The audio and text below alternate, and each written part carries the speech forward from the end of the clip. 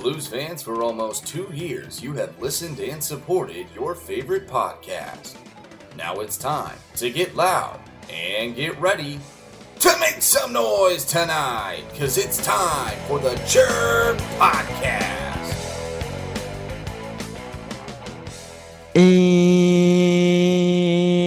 And we're back. I'm back. Let's go. Episode 55 of the Chirp Podcast. Kel's on the mic. Goes over to Mark. Mark, how we doing, boss? What's going on, fellas? Roller season is officially over. Yeah, facts. Pretty successful summer though for the fellas. Not too shabby, but yeah, it's good to be back.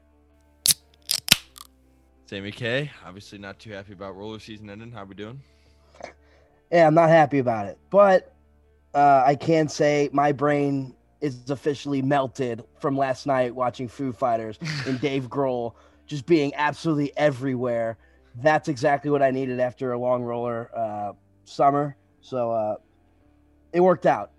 And it sufficed pretty well. So I'm just happy to be here. Yeah, you both brought up the two things that I was going to actually talk about at the end of the show. So, hey, maybe we'll fucking do something there. But we got news in the loop. We have a big guest today, John Kelly, Blues play-by-play announcer. Heard of him. And then afterwards we can maybe, I don't know, 5-10 minutes on State Wars this past weekend. It was pretty decent. I was there for a lot of it, so let's go. Anyways, it is episode 55. Do we have a number, boys? Oh, yeah. Player, I should say. Oh, yeah. Okay, here we go. 3, 2, 1. Mark Scheifele. Rasmus Ristolainen. Or Joe Fordyce. Or Joe Fordyce. Sam, we just did our college one. We hit 83. I said rookie Joe Dice. Nice. Nice. You'll forget he was 83. They do. That's a good one. You know who wore it before him was Kojo. Do you remember Really? Kojo? Yes, I remember him. Oh, That boy. is cheese. So Dice wanted to switch for obvious reasons. Finally got his number come sophomore year, big 47. No, 55. I'm thinking of other guy. Anthony I'm Erase. thinking of Anthony. I'm an idiot. They're pretty much the same fucking person nowadays. Dice had to get his Ben Eager number, so there we go. You know what? Whenever I saw 55, I was like, "Who's 55?" I was like, Jason Demers. And I'm not gonna say Jason Demers, so we'll just stick with Scheifele. I'm just not gonna say Jason Demers. Yeah, I almost said Cam Jansen too. I figured one of you would say it though, so I was like, I'll I had to go Wall. Cam. Anyways, it's been a couple weeks since we talked. We have some news in the loo here. The big one, we'll just stick in chronological order, I guess. There's two big ones, but this is probably the biggest one. Blues trade. Playoff Sammy Blais. Fuck. In a second. But we get Pavel Buchnevich out of it. He did end up signing a 4-year deal worth $23.2 million. So $5.8 a year. What do we think about this, boys? Hell of a deal. Doug might have done it again. It sucks. And this one out of the guys that we've moved, low key might hurt the worst, to be honest. It's playoff Sammy Blais. He bangs. But, I mean, this guy, he's past 2 years, 46 points, 48 points.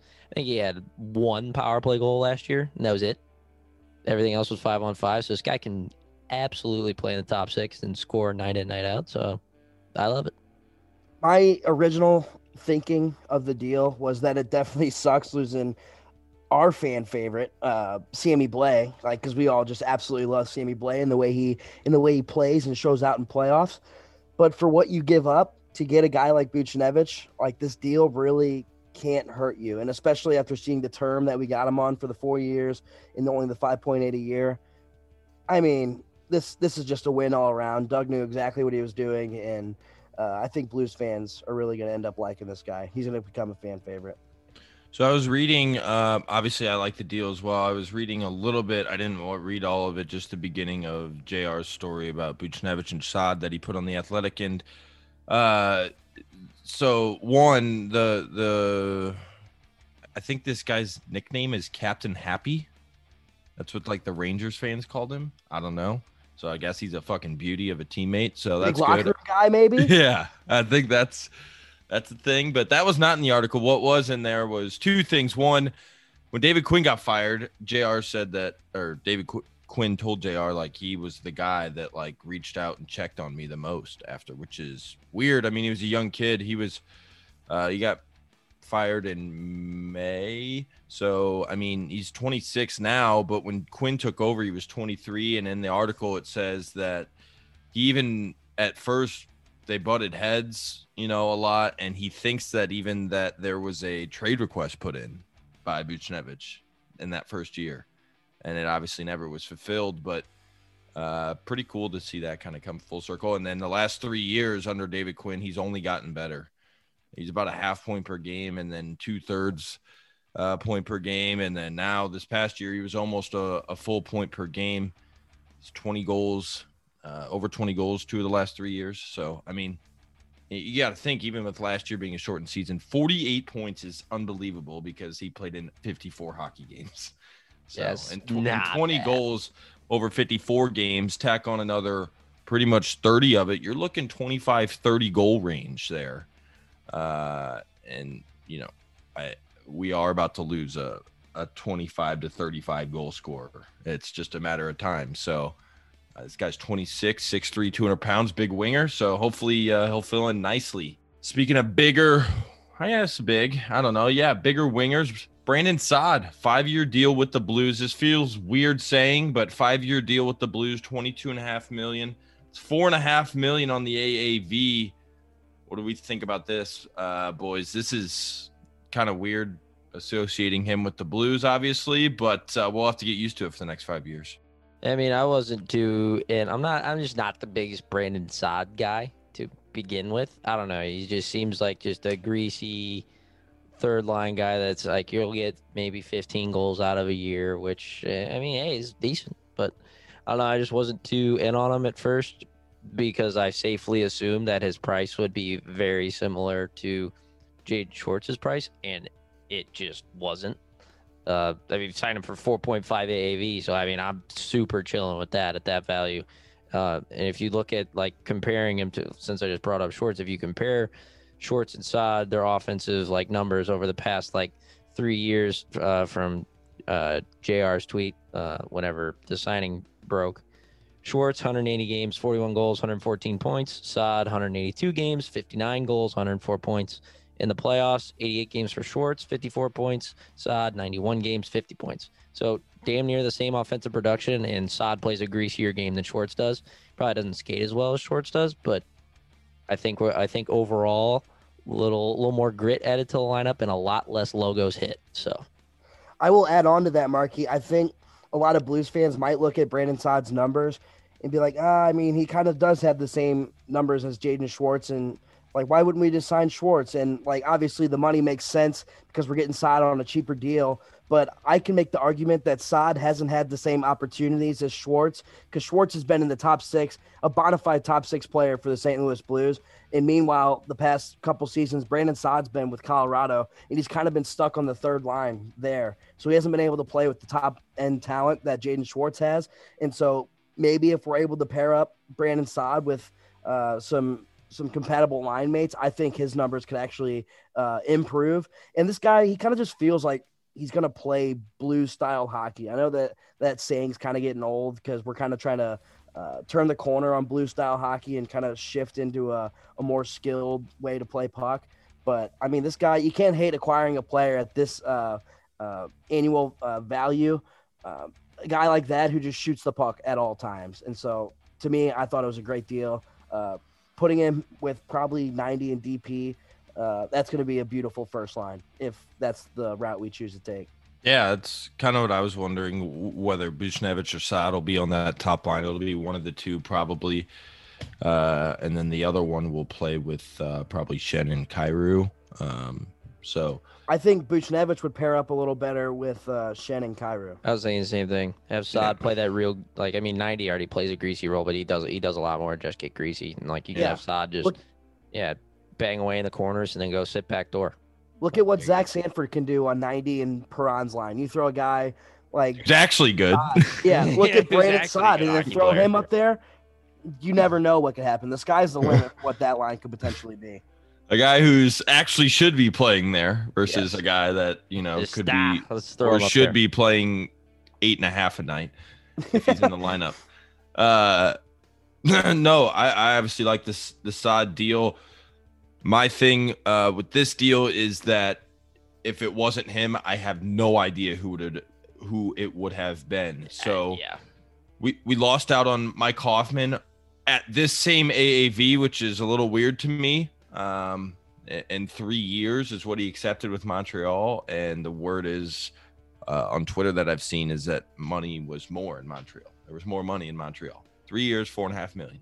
More money in Montreal for a bona fide goal scorer. So I'm not saying I think Saad and Hoffman are. I don't think one is necessarily head and shoulders better than the other because They're a just lot very of things different. that Brandon Saad does, Mike Hoffman doesn't come anywhere near doing. It a lot Obviously, of things. Mike Hoffman, yeah. Obviously, a lot of things Mike Hoffman does, mainly shooting the puck and power play abilities. Brandon Saad is nowhere near him in that regard. So it's a different $4.5 million. I think it probably suits our team better than a Mike Hoffman re-signing. Don't get me wrong. I would have loved to see him come back, but Saad definitely fits the core group and the style that the old bench boss is going to want to play. So at the end of the day, I like the deal. And Sammy, you said he played in Colorado the last, obviously on the third line, and then before that, people forget he was back on the Hawks. But the thing is they were fucking horrible, Terrible. It's I mean, like- this is a guy that was traded for Artemi Panarin straight up like 4 years ago. What the fuck is that? You know what's funny about that is like people are like, obviously Chicago won that or Columbus won that deal.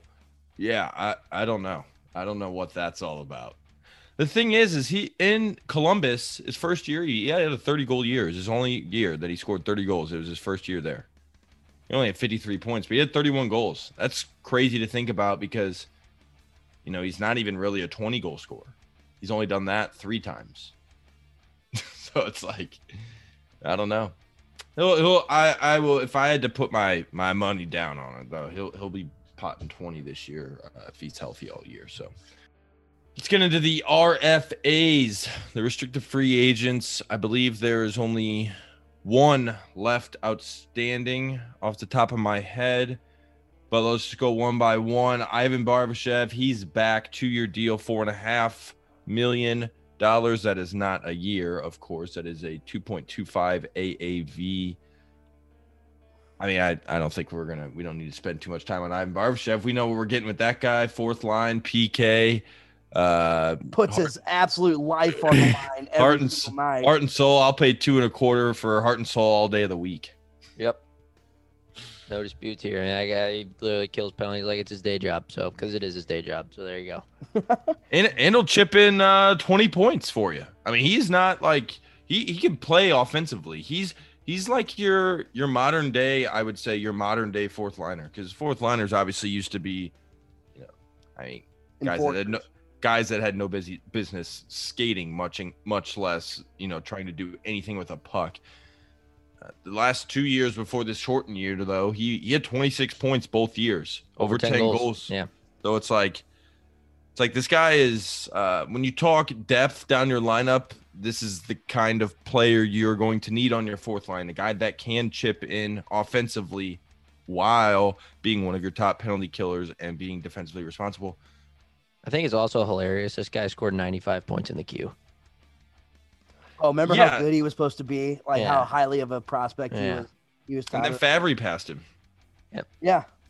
Yeah. It was the camp that Barbie was supposed to make the team, and Fabry was just like, look out. He took over camp. God, that 3rd line with Fabry, Brouwer, and Paul Stastny. I'll never forget it. It's a classy line. That's what that is. Yeah. Speaking of class, Dakota Joshua. It's a 2-way deal, so I'm sure he was hoping for a one-wayer, but he's not going to complain. 1 year. If he's in the NHL, be making $750K a year. or for the year. Obviously, we saw this guy in spurts this year. There's a lot of, I've been tuning in a little more on my lunch breaks. Dude, I listen to podcasts all day, every day. It gets you get kind of burnt out. So I have my lunches and shit. I'll turn on 101 mainly to laugh. But dude, some of these 101 guys are terrible, horrible, actually. So bad. But that's all you hear about is Dakota Joshua on the fourth line this year. And I actually, don't mind that. The thing is obviously we have like 14 fourth liners. So it's like, we got options on the fourth. Yeah, we have McEachern, we have Clifford, we have Dakota Joshua. You obviously have Barbashev, who's not going to be coming out of the lineup if he's healthy. Hopefully, Oscar Sundqvist, you don't really know where he'll be. He'll be in that third, fourth line somewhere. It's funny, but if he's playing in your top six, it can't happen. There's obviously injuries there or something going on. So I don't really know if he'll be third or fourth line necessarily, but we have like 6, 7, 8 guys for 3 spots. So hopefully Joshua, I like this guy's game. I don't know about you guys. Obviously, I'm sure you guys do, but big boy plays below the goal line. I love it. What's not to love? Just another depth signing for us. I thought it's hilarious. He comes out and scores his first fucking NHL game and then kind of just falls off a cliff in terms of points. Which he's not supposed to be a point guy. It was just funny how he scored in his first game. So people might have been thinking like, oh, we found a fucking superstar. But no, it's Dakota Joshua. Went off his quad. Yeah, what do you mean? Puck did just fucking hit him. Yeah. He in the American League last year, he played 6 games. So he played 18 hockey games total last year and had 3 goals and an assist. So there you go. That should tell you that we're looking for absolute grease out of this guy. But, you think about a guy like, dude, I'm not saying he can make this kind of jump, but like, just because, they very minimal points in the American League and whatnot, like a guy like, dude, we all remember how like irrelevant Oscar Sundqvist was for a while. And then he turned into a very good fucking Swiss Army knife caliber player who put up 30 points 2 years ago, 20 points.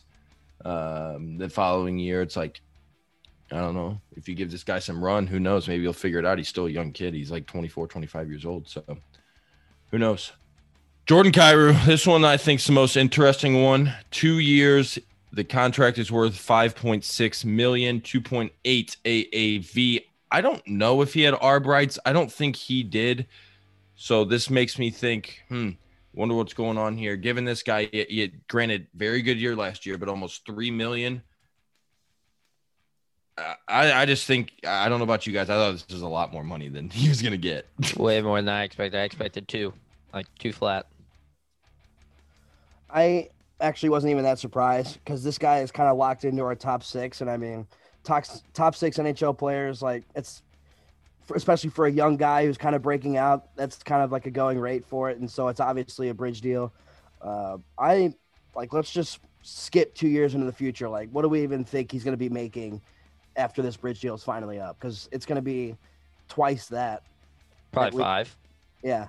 Well, who knows? It depends if he takes another jump. Because, he took this step this past year into being a top 6 guy, 35 points in 55 games, showed, he was electric at times. Remember Jordan Kyrou All-Star campaign? Yeah, he was electric at times. And, he's played 99 NHL games, right? So I'm not saying it's the best barometer in the world, but you've got a sample size here now. It's 100 games, let's call it. And he's almost a half a point a game guy through those 100 games. So, and you're only going to expect that to go up. We're talking about a guy who put up 109 points in 56 games in the OHL one year. It's like, it's kind of this guy's game: skill, speed, offense, creativity, low key shot. I don't think his shot gets enough credit. This guy's got a little.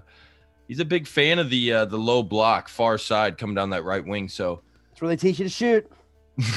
Yeah, you watched Phil Kessel growing up, I guess. But anyways, I guess I would agree with what you're saying, Sam. I think that management's kind of like, okay, let's get this guy on the cheap as a top 6 guy. We're going to play him there the next 2 years. 2.8 obviously is a major discount for a top 6 player. So let's just get him. The restricted guys, by the way, you can only sign up to 2 years. So I mean, it's not like you can't go long with these guys if you qualify them, I believe. I don't know. There's a rule like that, but he couldn't sign longer than 2 years. Anyways, 2.8 to play in your top 6. That's obviously a steal, no matter who you are. So I think he'll have a big time year as he did last year and take a step, and we'll be fucking laughing at the end of the year when he's making 2.8 next year. The big boy, Zach Sanford. He's back. 1 year, $2 million. Fuck. Where do we start here? I mean, were you expecting $2 million? Are we actually going to have that contract at the start of the year? I don't know. I will say, like, I would not be surprised at all if they still trade this guy, even though they signed him in some sort of a package. It's like maybe not even a package. I mean, he's kind of one of these guys that you're just like, fuck, we have 15 fourth liners. Because I mean, realistically, he's a fourth liner. Yeah, maybe a third liner. Where does he fit in now that we have Brandon Saad and Buchnevich on the left side, and hopefully with the potential Clinton Costin appearance this year? Like, there's just no room for him. Oh, that guy's got to play. It's his time. It's his time. Yeah, we could dip into that a little later if we want, but he's for the time being, you just got to expect that it's Costin's turn, and Zach is all but fucked off by now. You know what's crazy is, you know, he's still pretty young, but it's like, oh my God, I just don't think anybody. It's just like one of those things. It's like you almost don't care if they move on and like get good, if they like kind of blow up and realize their potential, because it's like there's so much fatigue, I think, around. Now, I don't know about this organizationally, but obviously the fan base has chosen this guy to be more than the scapegoat. He gets blamed in any loss.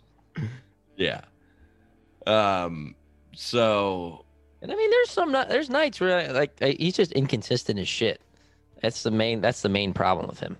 Well, you can't go from doing what you did in the cup run and being such a stud and like moving pucks and like actually hitting people in that pass to 90 in front of the slot. Like, what the fuck was that?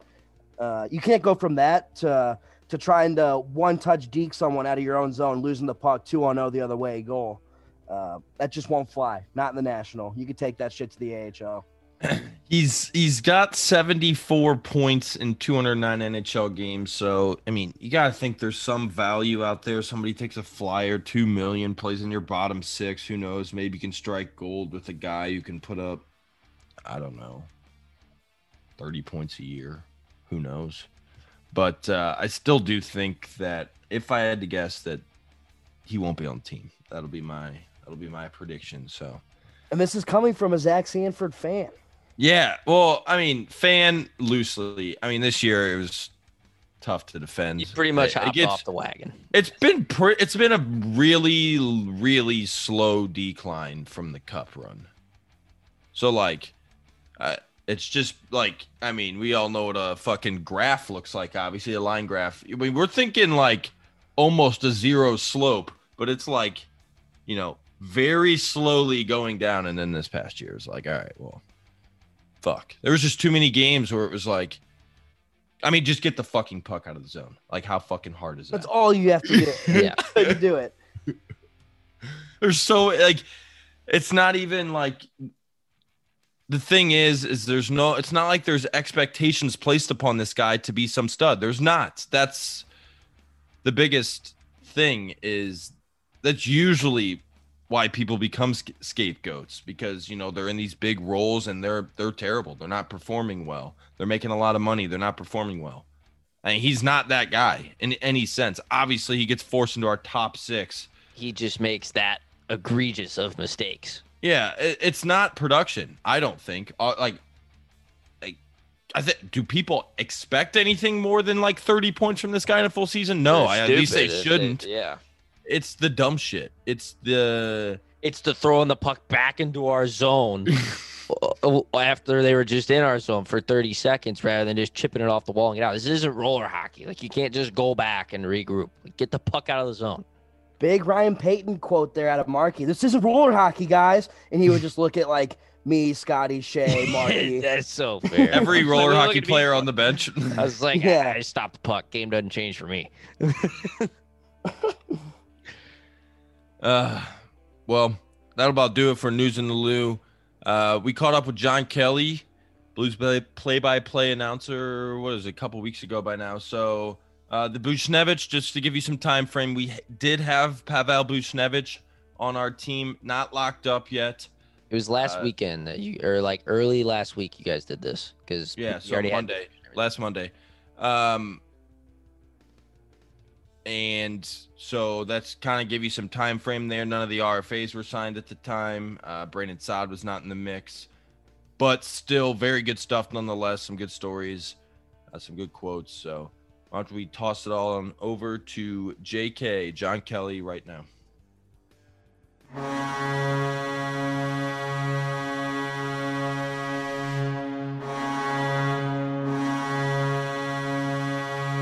Now we want to welcome on to the Chirp podcast a very familiar voice to St. Louis sports fans. He's heading into his 17th season, if my math serves me correctly, as Blues television play-by-play voice. He's John Kelly. JK, how are you, and how's the offseason treating you?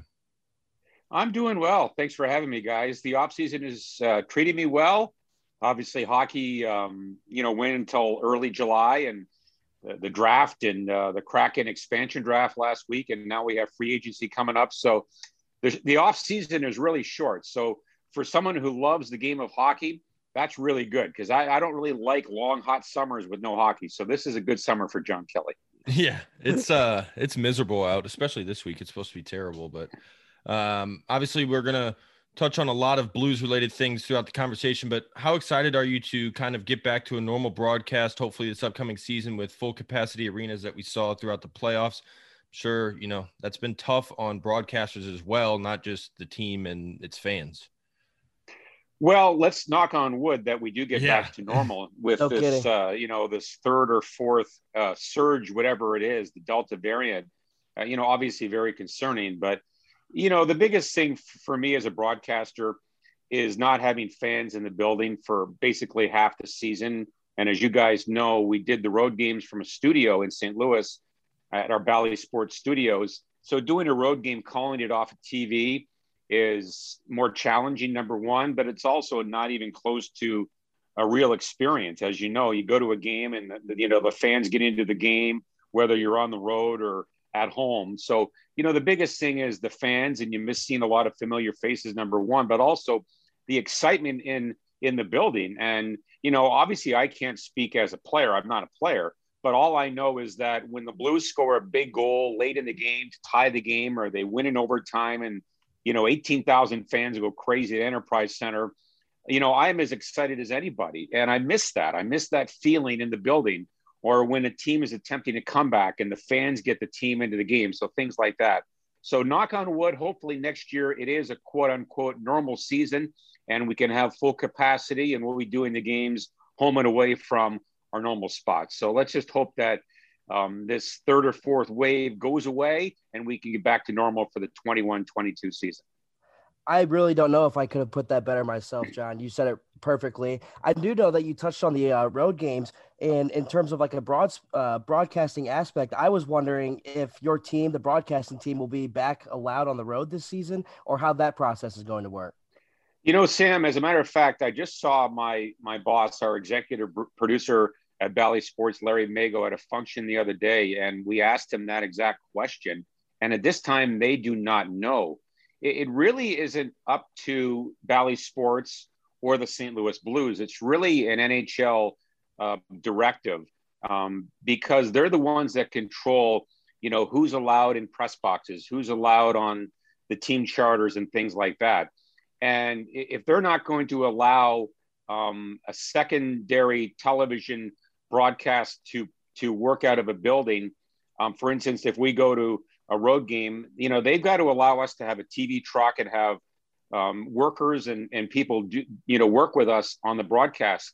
So if they're not going to allow that, and we have to take the world feed or the home feed like we did this year, then we don't have the option of going on the road. So it's really up to the NHL and the road they want to go down. Hopefully, like I said, they will allow other, producers and directors and other personnel to work those games and then would go obviously and call the games. But again, that's really above our level, and we'll just cross our fingers that we can get back to normal and do those road games. Well, exactly. I was going to say, I'm sure these are familiar questions you've probably been answering all summer. I was wondering if we can get into the present here in a little bit, but let's go back to the roots real quick. You are the son of a legend in his own right, the late Dan Kelly.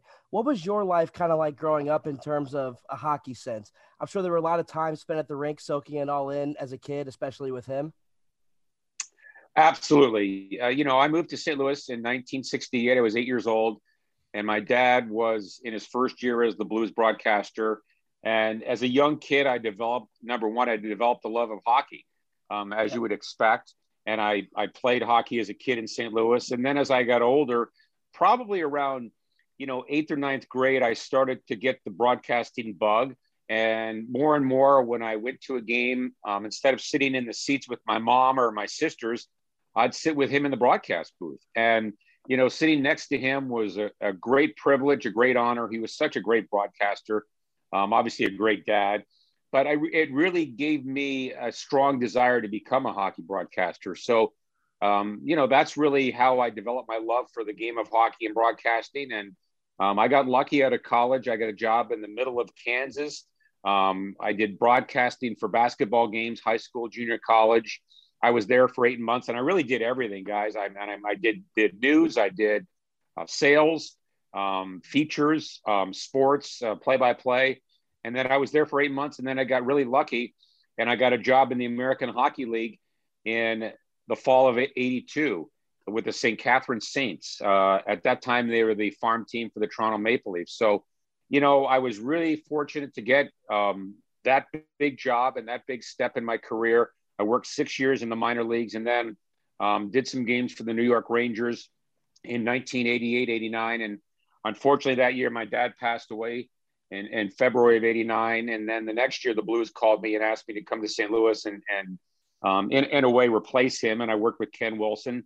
I went on to Tampa Bay for 3 years, to Colorado for 9, and then back to St. Louis in 04. So, a bit of a circuitous path, rather, as a lot of broadcasters go through. But great to be back in St. Louis and broadcasting Blues games. And it's just been a great career. And my teams that I've covered, they've won 3 Stanley Cups. So I've been very fortunate, covering the Avalanche for 9 years. They won 2 cups. And of course, the Blues Cup was the highlight of my career in 2019. So it's, been very blessed in my career. Yeah. And the way you were talking about your kind of rise up the ladder there, it does kind of mirror that of a player too. I mean, you got to catch, a couple good breaks. You got to battle your way up for sure. Obviously your name's not going to get you there alone, but it isn't just yourself that is involved in broadcasting. I talked about it a little bit before we hit record. Your younger brother, Dan, is also making a career of calling sports games with plenty of college hockey work over at the Big Ten Network, amongst other things. Marky, who I mentioned, was not on the call here, but me and him have a college hockey podcast. We had him on a while back. Do you ever tune into each other's broadcasts and still give each other pointers to help better each other, even though you're so much advanced into your guys' careers?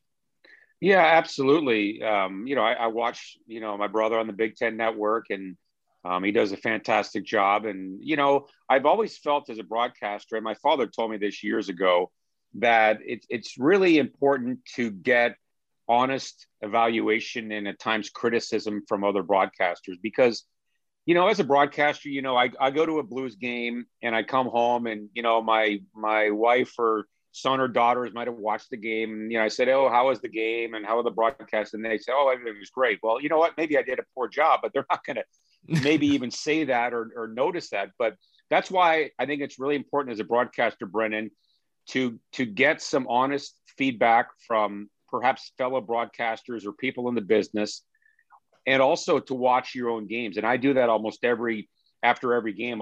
The next day I'll I'll watch a period or two, and you fall into bad habits, and you might use the same phrase too often, or the same word, or your enthusiasm isn't good at a certain point. So I think it's important that, my brother has me to watch some of his games, and he does the same for me. So I think that it's a critical element for a broadcaster to, always improve and try to get better. I mean, you can never be perfect, obviously. It's such a difficult profession at times, but I think it's important that you get that criticism and analysis and feedback from someone close to you. I will say, John, there are tons of young hockey players out there that have probably had the same idea as I do currently, and maybe Brendan did at one point, but in terms of making it to the NHL someday and fully pursuing a career that involves hockey. I was wondering if there was any sort of outside pressure, maybe from a family perspective, or if there were friends or anyone that have kind of pushed you to fully pursue a broadcasting career, and what kind of pressure has came along with the idea of pursuing that broadcasting career, and if like your father has, if he was ever one of the big deterrents in you fully deciding that path.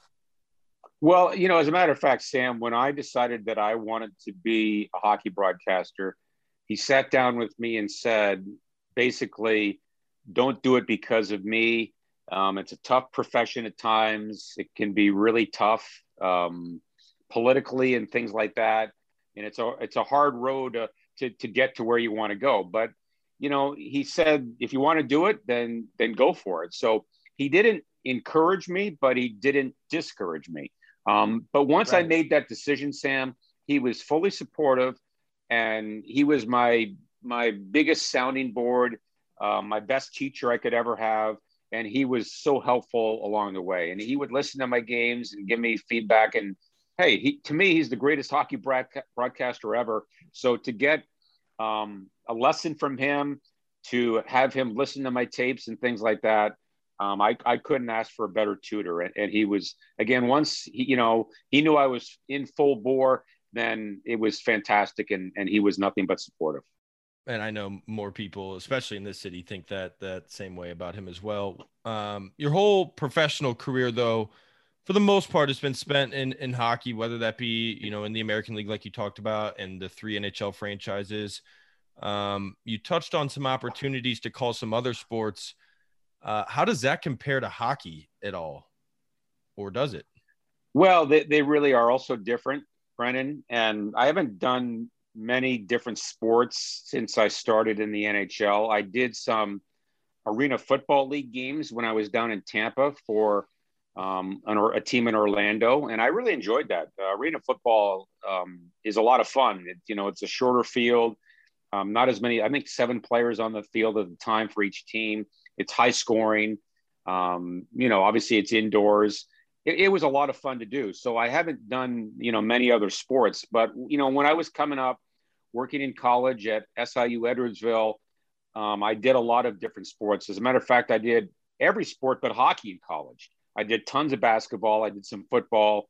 I did some baseball, things like that. Actually my dream job scenario, guys, would be to be an NHL broadcaster, which I am, but also in the summer do professional golf, because I love golf. Oh yeah. But the only announcers that do golf are network announcers. So it's really hard to get into that area. And, the guys that do it are fantastic. The Jim Nances of the world and Dan Hicks on NBC. So there are very, very few broadcasting jobs available in the sport of golf. But that would be ideally what I would love to do is to do that. But, I'm very happy doing hockey. I love the Blues and the NHL. But I haven't really, to answer your question, again, I really haven't done many sports in the last, say, 20, 25 years. John, I want to switch the topic here a little bit to some Blues-related items, just because this city and really the entire hockey community lost a legend in Bobby Plager this year. I'm sure you've known him for years and years and have plenty of great stories about him. I was wondering if you have any story that truly plants a picture of the kind of person that this hockey community and the Blues organization lost this past year. Well, how long do you have, Sam? I mean, we could talk about Bob Plager forever. I first met Bob, as I said, when I came in 1968. I was a young guy, And the Plager brothers were my idols, Barkley and Bob. And, younger brother Bill was here for a few years. But in particular, Bob and Barkley were my personal idols as hockey players. And I got to know them both very well. Unfortunately, Barkley passed away from a brain tumor exactly a year before my dad did. Barkley passed in 1988. But Bob was a legend. I think the biggest thing with Bob is that he wore every hat imaginable for the St. Louis Blues. Starting in 1968, of course, or 67, actually, when he was traded to the St. Louis Blues. He was an original Blue, so he was the player and assistant coach, obviously the head coach for a short time. He was a pro scout. He was a broadcaster. He did some color work with Chris Kerber on the radio side. He was an ambassador. So he was there for so long. And you think about it, guys, not many people are with one organization in pro sports for over 50 years. I mean, it's quite remarkable that Bob had that longevity. And, he did it so well.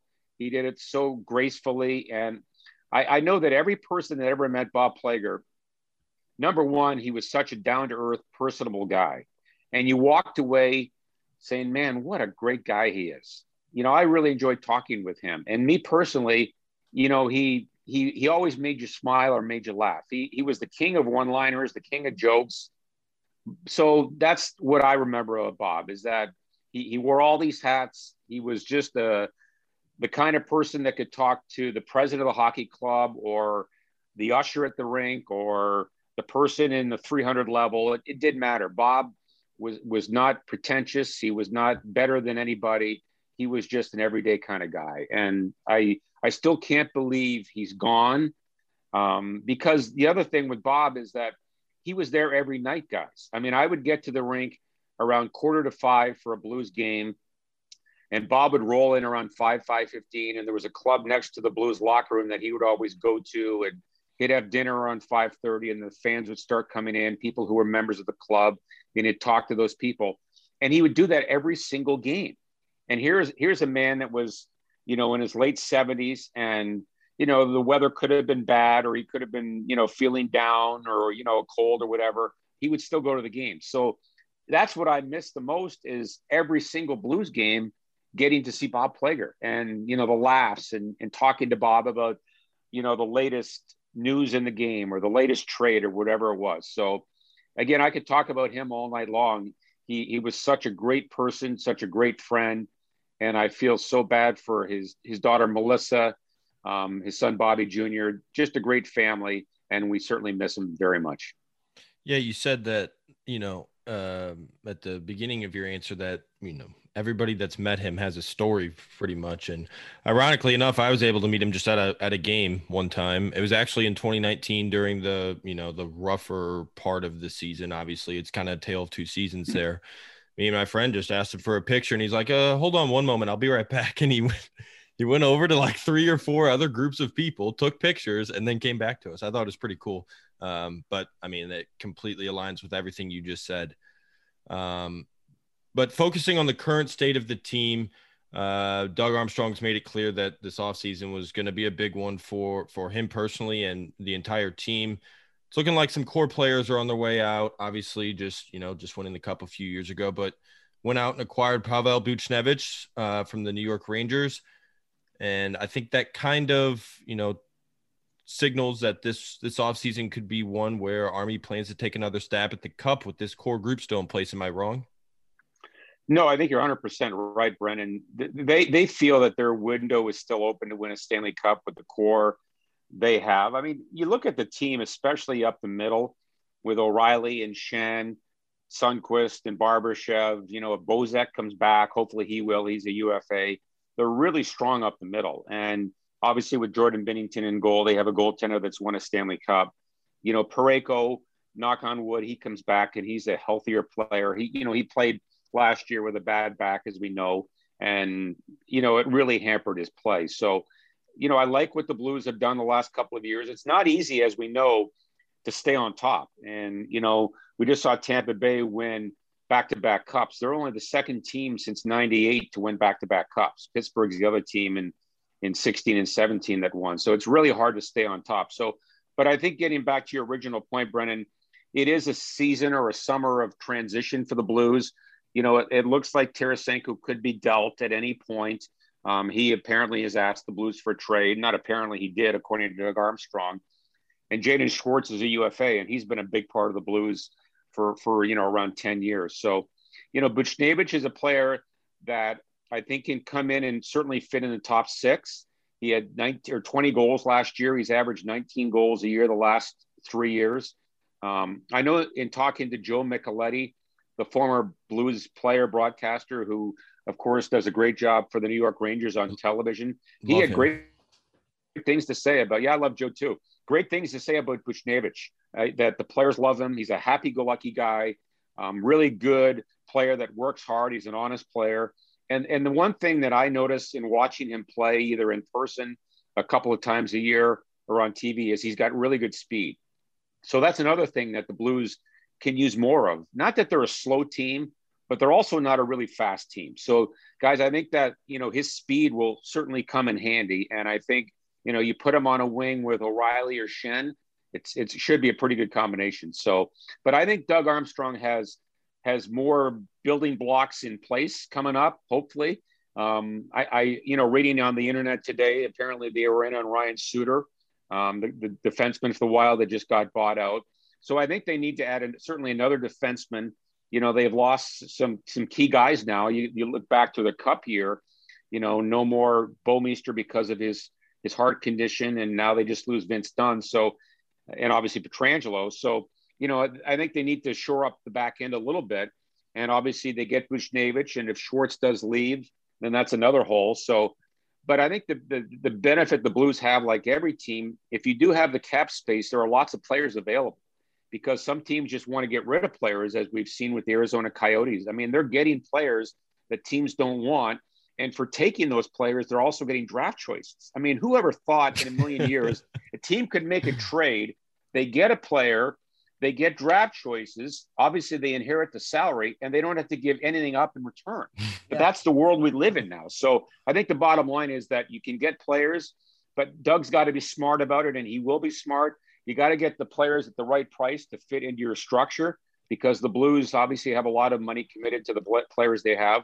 But I have full faith in Doug that he'll get the job done and get the right pieces in place. And hopefully the Blues can be a cup contender again in 21-22.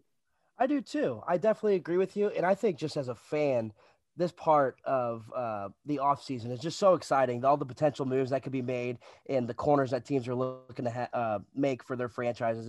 It's so exciting to watch. But I want to touch on the expansion draft real quick, because that just took place this last week. And it was interesting to see, to me at least, that not one player on the Blues protected list this year was on the one back in 2017. And it was wild to me to think that in that case, there was a Stanley Cup mixed in there, right? And like, to me, I want to get your take on that, having two completely different protection lists in a span of 4 to 5 years. Well, obviously David Perron went to Vegas back in was it 2016, right, when the Golden Knights came into the league. So yeah, it's crazy how things change in a 4-year span. But you look at what Seattle did compared to Vegas, they went with a lot younger group of players. I know they got a couple of veterans. Mark Giordano of the Calgary Flames, their captain, they picked him, who I've loved all, his career. He's a heart and soul kind of player. Yep. And they got Jordan Eberle, a guy that's a former first-round draft choice of Edmonton, playing with the Islanders. He's still, I think he's 31 years old, still a really good player. But for the most part, they went with younger players, and they also have a lot of salary cap space available. So I think their general manager, Ron Francis, feels that in the next year or two, because the salary cap won't go up, teams are going to be desperate to get rid of salaries, just like we've seen with Arizona taking on a lot of these salaries. So I think they feel that they can take on more salaries and also, gain some assets in the process. So yeah, it's funny how things change. Again, they had a different perspective on doing things, different than Vegas. And obviously Vegas has had pretty good success with the team that they drafted and the trades they've made and the signings they've made. I mean, they have been just an unbelievable franchise so far. So, we'll see how it works out for Seattle short term, but obviously long term, that should be a wonderful franchise. I mean, they sold out their season tickets in like 20 minutes, and it's a hockey it's a hockey mad city already. They haven't even dropped the puck yet. So yeah, but you're right. It's a different year, and the Blues protected different players, but that's the way it is. And really since 19 now, the Blues have lost. I'd have to count it up, but 8 or 9 players from their Stanley Cup team now are gone. So, but that's just the way it is in the game of hockey in the salary cap era. But we'll see what transpires here in the next couple of months. Well, on a different note, your broadcast partner is a fan favorite amongst the Blues community. What is it like working with Panger? I know you guys, make sure in a normal season to get out onto the course plenty. I'm sure that's a lot of fun in places like Scottsdale and Vegas. Yeah, he's an avid golfer. He's a really good golfer, Brendan. He's about a 3 or 4 handicap. Oh, wow. And I'm more like a 13 or 14 handicap. So he's got to give me a lot of shots. Number one, Darren. Yeah, he's the second shortest goalie to ever play in the NHL. I don't know if you guys know that. I figured he'd be the shortest. No, there is a guy actually. His name was Shrimp Werders. I mean, obviously that's a pretty good nickname, right? I don't think that was his real name, but he was the shortest goalie ever. He played a long time ago. But Darren is, I don't know, Darren's 5'5", 5'6", the second shortest goalie. But he, to play in the NHL at that size, you have to be a really, really good athlete. And he is. He's got great hands, great golfer, as I said, great tennis player. So number one, he was a great athlete. But as a broadcaster, that's your question, I know. He is so fun to work with. What you see on TV, the energy, the enthusiasm, the knowledge, at times the goofiness, that's Darren. I mean, there's just no two ways to put it. He's just a very honest person, and I love working with him. I think the biggest thing with Darren and I is that we both love the game so much, and I hope that when people watch a Blues game, that comes through on the TV, that, hey, these two guys really like their job. They really like the game of hockey. They really like the Blues, because we do. And I think that's the biggest thing, is we both really enjoy what we do a lot. And that's what we try to do every night, is to make it informative, entertaining, make you laugh a little bit, things like that. But off the microphone, he's a hoot. I mean, he really is. And he really never stops. He's like the Energizer Bunny that goes 24 hours a day. We could be flying on a 3-hour flight after a game from, say, Denver to Edmonton, get off the plane at 3 a.m. in Edmonton in a snowstorm. We have our own separate bus from the players. We get on our media bus, and Darren invariably will go to the front of the bus, and all the buses have microphones. So he'll get the microphone and he'll start talking and making jokes, and he'll give a sports report on the games that night, and he'll just talk for the 45-minute drive from the airport to the hotel. And then sometimes you say, you know what, guys, can we get some rest here? But he never stops. He just never stops. And I love the guy. I mean, we're both from Ottawa.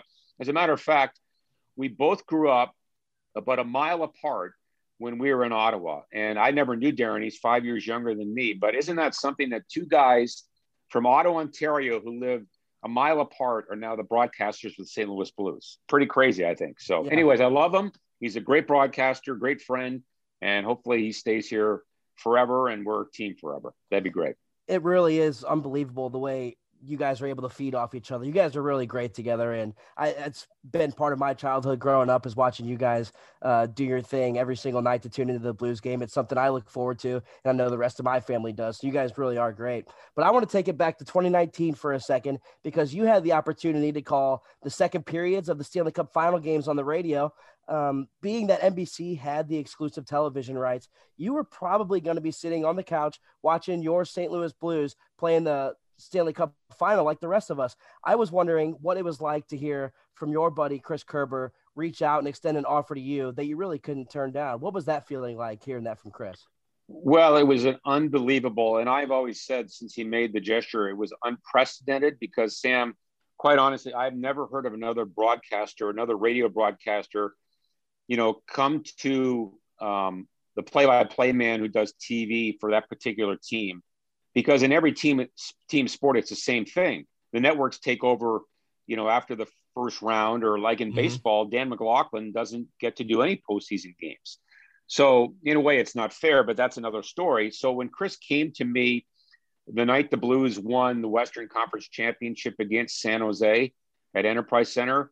We were in a private room with a bunch of other Blues employees because they had the trophy in there, the Western Conference trophy. I think it's the Clarence Campbell trophy. So I was in there with my wife and kids, and we were taking pictures, and Chris came up to me and said, I want you to do the second period of every game in the final. And I said, Chris, I'm not doing that. I said, that is your job. I said, it's very nice of you to ask, but it's your place and it's your job. And he goes, John, it's not really a question. I'm demanding it and I'm insisting on it. So again, it was awesome.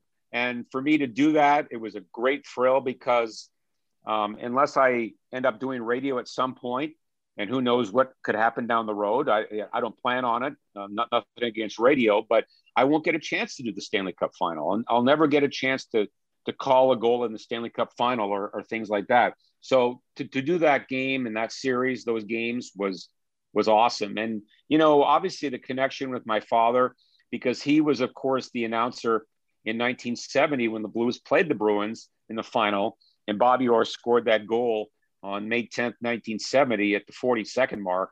And it was my father's most famous call. So here we were 50 years later, and Dan Kelly's son gets to call a Stanley Cup final against the Boston Bruins. So it was really cool.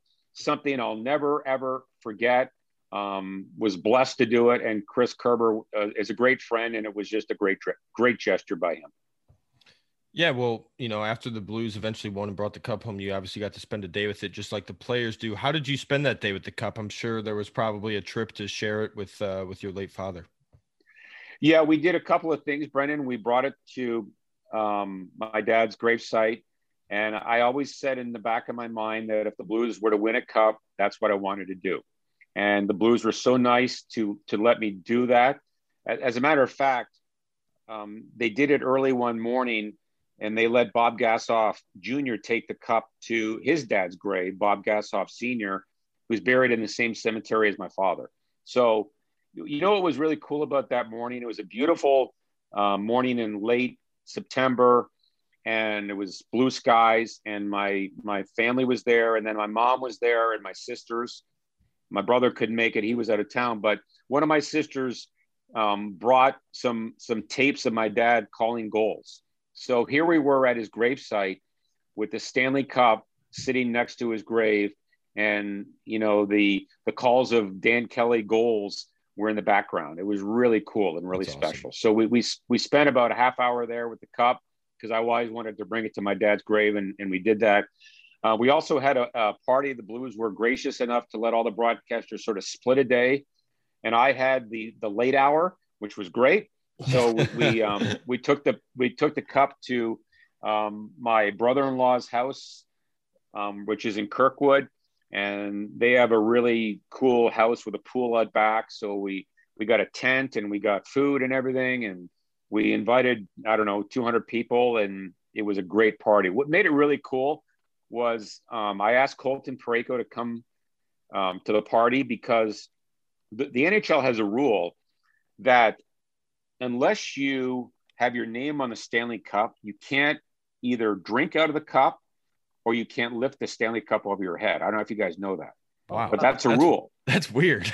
I did not know. So, that's just the rule. So, number one, I love Colton Parayko. He's one of my favorite Blues of all time. As a matter of fact, I tell people that he is probably the nicest player I've ever met in hockey. And I've been in hockey a long time. He's the nicest guy. So I asked Colton, because I knew that the people that came to our party wanted to drink out of the cup. So I said, hey, Colton, would you come by for an hour or two? And he knew what I wanted. He knew that I wanted him to hold the cup and have people drink out of it and all that. So he came with Sunquist. And nice. Colton Parayko literally held the Stanley Cup for 90 minutes, 2 hours. We kept filling it with champagne and beer, and all the guests came over, drank out of the cup. And he was such a nice guy to do it. And that's awesome. Sunquist was there, and he was standing right near Parayko. And at one point, Parayko was getting tired because, the cup weighs 35 pounds. Yeah. Colton said, hey, Sonny, come on, give me a break. And Sunquist goes, you're fine. You're doing great. And Oscar took another sip of his beer and said, you're doing great. But it was a great party. And you know what's amazing, guys, about the Stanley Cup is even though, I've been lucky enough to be around the game of hockey and, meet owners and players and coaches. The fact is, when you get your hands on the Stanley Cup as a fan or whatever, and get to touch it or take a picture, it's really special. So all the guests that came to our party, for them to be near the cup and to drink out of the cup, get a picture with the cup. Bob Plager was there as well that night. People came up to me and said it was the best night of their life. I mean, think about it. If you're a hockey fan, a fan of the Blues, and you get to go to a party with Parayko and Sundqvist and Bob Plager and get to drink out of the Stanley Cup, pretty cool night. So again, the Blues were so nice to let the broadcasters have, a 2 or 3 hour window with the Stanley Cup, because we're not, we didn't do anything.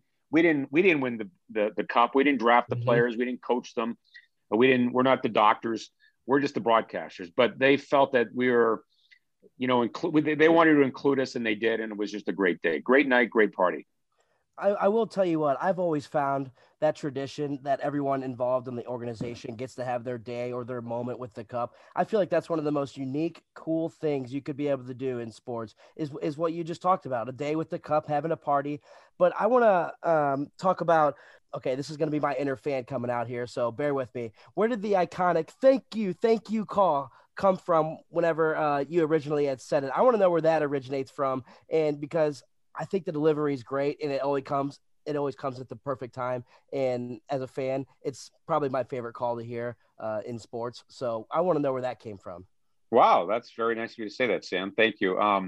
Ironically enough, Sam, it's sort of a long story, but my last year in St. Louis before I left and, came back, of course, was in 91-92. And the Blues were in the first round against Chicago. And Brett Hull scored, I believe, was a double overtime goal. And it just sort of came out, because the Blues were down in the series. They had to win the game. I believe they were losing 3-1 in the series. And Brett scored, and I just blurted it out. Thank you. So they lost the series, and then I moved on to Tampa. And I never really used it in Tampa for whatever reason. And then when I got to Colorado in 95, the Avalanche were such a great team, and they won the Stanley Cup my first year there and their first year in Denver. And I started to use it in Denver, and I'd use it a lot. And, if you listen to old goal calls from Avalanche years of 95 to 04, and you heard John Kelly and Peter McNabb, well, chances are I used that call. So, but then I came back to St. Louis in 04, and I just haven't used it a lot. I don't know, maybe I just feel in my mind that was something that I used a lot in Denver, and it was popular. At least I hope it was. But I honestly don't use it much anymore, maybe 2 or 3 times a year. But I'm glad you guys enjoy it. I guess in a way it's my signature call and things like that. But I try to mix it up and do different, things and different calls. And so I don't use it that often anymore, but hopefully the fans like it. I hope you like it. That's good. Well, maybe that's the reason I do enjoy it so much, is that it is so rare, and it makes those moments even that much better. So again, I love it so much. I had to get that off my chest. Well, thanks, Sam. Well, to cap things off, I guess our final question: do you have a favorite call while being here in St. Louis? I'm sure there's countless of them, but I'm sure maybe a few stick out to you. Yeah, they're all big goals, obviously. I think that, Brouwer's goal in Game 7 against Chicago was a favorite moment. I don't know if it was my favorite call, but it certainly was a huge moment because, Chicago had just won their 3rd Stanley Cup in 2015, and the Blues were up 3-1 in the series and went to Game 7. They had a 2-0 lead. The Hawks tied it. And then Brouwer scored with 8 minutes left, and it was a great moment. Maybe one of my more favorite calls was Steen's overtime goal against LA, the shorthanded goal, where, yes. And this is the honest truth, is that so the Blues are in overtime in Game 1. I believe, it was Game 1, and they take a double minor for high sticking. So they're in big trouble, right? Yeah. It's in overtime, and, they have to kill off a 4-minute power play. So the puck gets shot down the ice, and Quick goes behind his net. And I look down at my stats to give a stat, like, whatever it was. The Blues number of shorthanded goals or the Blues penalty killing percentage in the season, whatever. So all of a sudden Panger starts going crazy. Yep. And I look up and the puck's in the net. And I think he said I don't know what he said. And then I followed up and it turned out to be a good call, even though I sort of missed the goal. I'll be honest with you. I can hear I it think in I my said, head. "Oh my God, a shorthanded goal by Steen, and goodbye, good night," something like that. So I think that was one of my favorite calls. And most recently, Schwartz's goal in Game 5 against Winnipeg, when he scored with 15 seconds left to give the Blues a 3-2 win. That was a call I really liked. I think I said this is crazy or something like that, because it was crazy. The Blues were down 2-0 in the third period. They tied the game. They were dominating the Jets down the stretch. And then, Schwartz, he tips out of midair with, again, 15 seconds left, and the Blues win the game 3-2 and go ahead 3-2 in the series. So I think those three probably are my three favorites. Well, I lied. One more. More of a shout out than anything. I obviously want to thank your son for setting this up, but your son's, if I'm not mistaken, pursuing the broadcasting path too. So what will we see him down the road calling some hockey games? I hope so. He really has the broadcasting bug. He loves hockey. As a matter of fact, he's trying to land a job as we speak, Brendan, because obviously it's really hard for young broadcasters right now in the last year or so with COVID, because all the minor leagues were basically shut down last year. So all of these jobs that were open were suddenly not open anymore. Teams just didn't play. So now they're starting to ramp up. And as a matter of fact, just the last couple of weeks, teams have started to ask for people to send in their resume and tapes and things like that. So I know that Patrick has contacted a couple of teams and, trying to do some interviews and things like that. So we're crossing our fingers that he can get a job in the minor leagues and get into the business. Although he has been doing the St. Louis Ambush, the indoor soccer team in St. Louis. They play at the family arena. So he has some experience. As a matter of fact, a lot of experience. He did a lot of games at Lindenwood, in college. So yeah, it'd be great if he could get a job this summer and get into the professional ranks, and hopefully someday another Kelly could be in the NHL. That'd be really cool. But, if it doesn't happen, it doesn't happen. I've never put any pressure on him like my father didn't put on me. All he can do is his best. And if he can fulfill his dreams, that would be awesome. That'd be great. Absolutely. Well, thanks for taking the time. Obviously, we truly appreciate it. Blues fans, if you don't follow John already, you can on Twitter at JKellyHockey. As always, keep up the good work on the broadcast. We're looking forward to hearing your voice in just a couple months, hopefully at home, on the road, and in full arenas. Yeah, that would be awesome. Can't wait. Again, this hot weather, Brendan, I don't like this hot weather. I don't know. Crazy. I back to Canada. I tell everybody that I was born and bred in Ottawa, Ontario. So I'm not made for this kind of hot weather. I like the colder weather. So I can't wait for hockey season. Can't wait to get behind the mic on Valley Sports, doing the games, hopefully, as you said, on the road and home. And hopefully we can call another great season of Blues hockey and who knows, maybe another Stanley Cup. Thanks for having me on. Great questions. Enjoyed the conversation. And thank you again for having me on. Thank you so much, John, for coming on. We both appreciate it tons. We cannot wait to talk to you, hopefully again in the future. Awesome. Anytime, guys. Anytime. Thanks.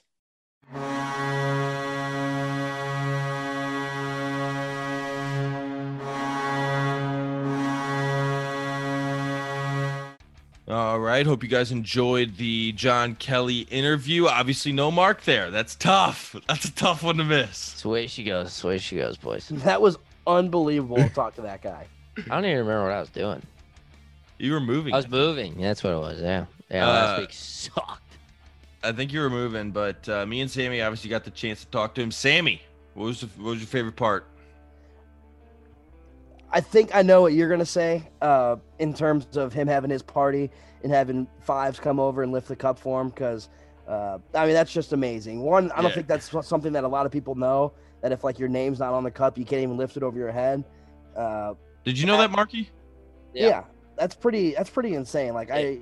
never really. You didn't know that, Mark? No, I knew that because I got. I was gonna say about it at fucking bad. I was gonna say I bet you tried to fucking do something. Absolutely. I was just like, Pops, they're probably gonna tell us we can't do this, but like, because Tammy was taking the pictures, I was like, after she takes the first one, you grab the bottom and like I'll grab the top and like we'll try to get it up and see if they'll let us put it over our head. And I mean, within seconds, the dude's like, put it down. Damn it. It'd have been fucking hilarious. Because it's like I'm not. I have wheels on my skates. I'm never gonna get the chance to do that. So fuck. Why not? I mean, you got to give it a shot. And outside of the fact that you're fucking 25 years old. Exactly. Yeah, that too. That doesn't help. I was just like, I gotta try. Like, why would I not try? When else would you get the chance? Exactly. That is the only chance in my lifetime that I would have the opportunity to try to lift that thing. So why would I not do it?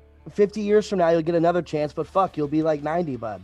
Yeah, that's not what we need. Keller, but we're not lifting anything then.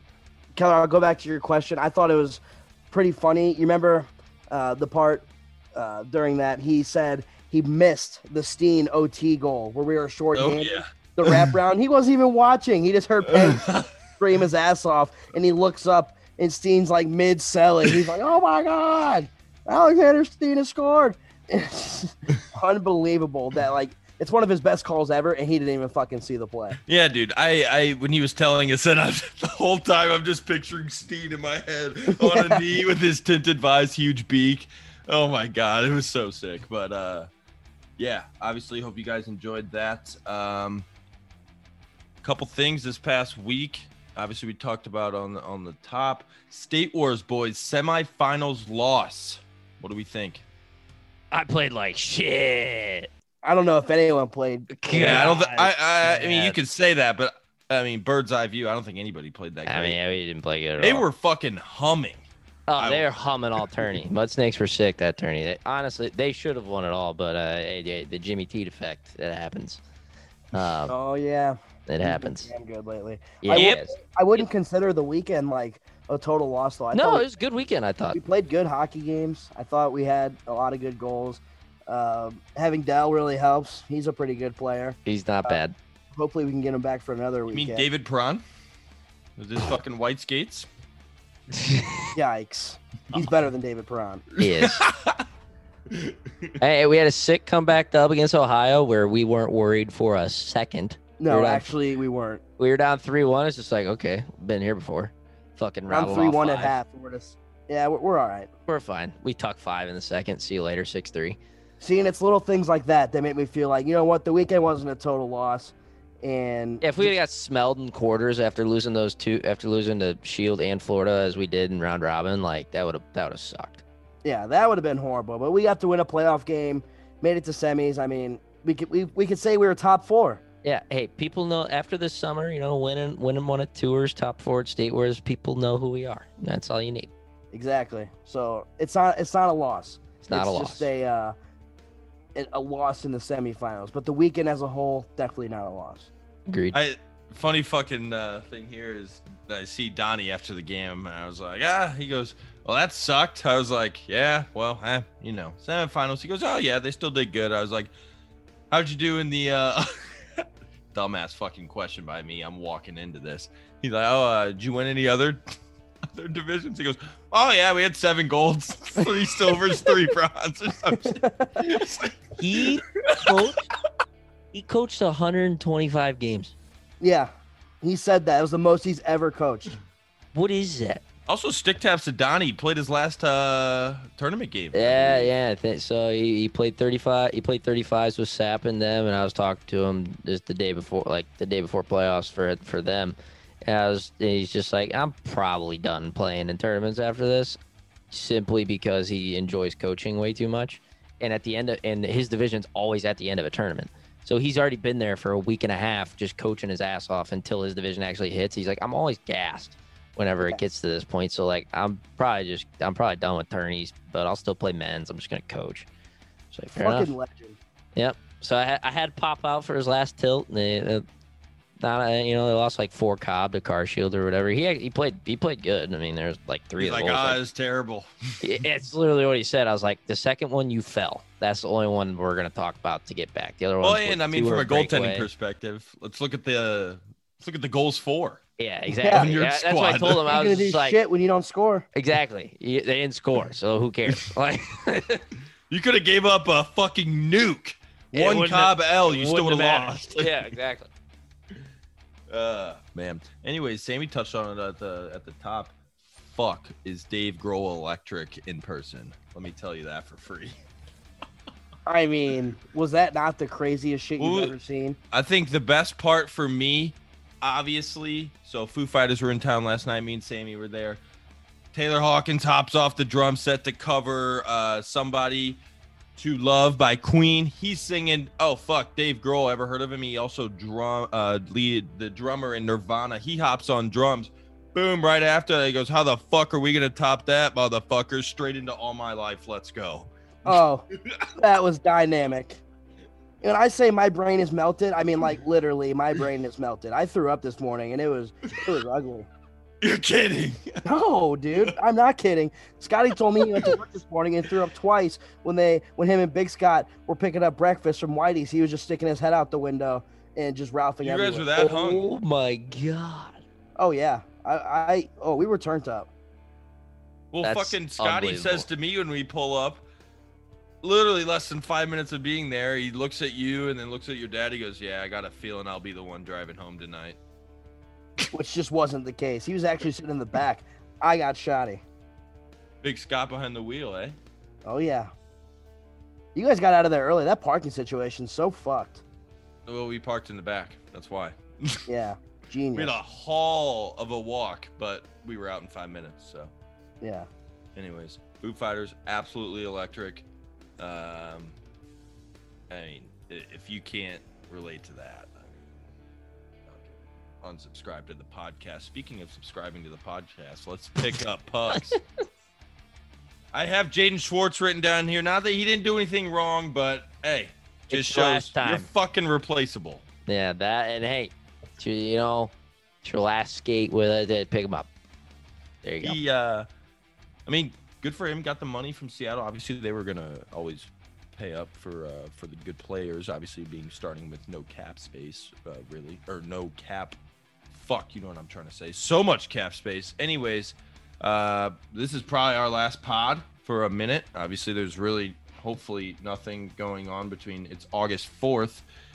I mean, the season doesn't start for a couple months. I do know that I think some of the prospects are heading up to Traverse City to play in that tourney. They're doing that this year. They didn't do that last year. And then really the only other thing we're waiting on, I think, is Robert Thomas to sign, get him in the fold, and move that 91 character. So Yeah, we've talked about the 91. do we think that's going to happen anytime soon, by the way? I honestly don't think it's going to. I don't either.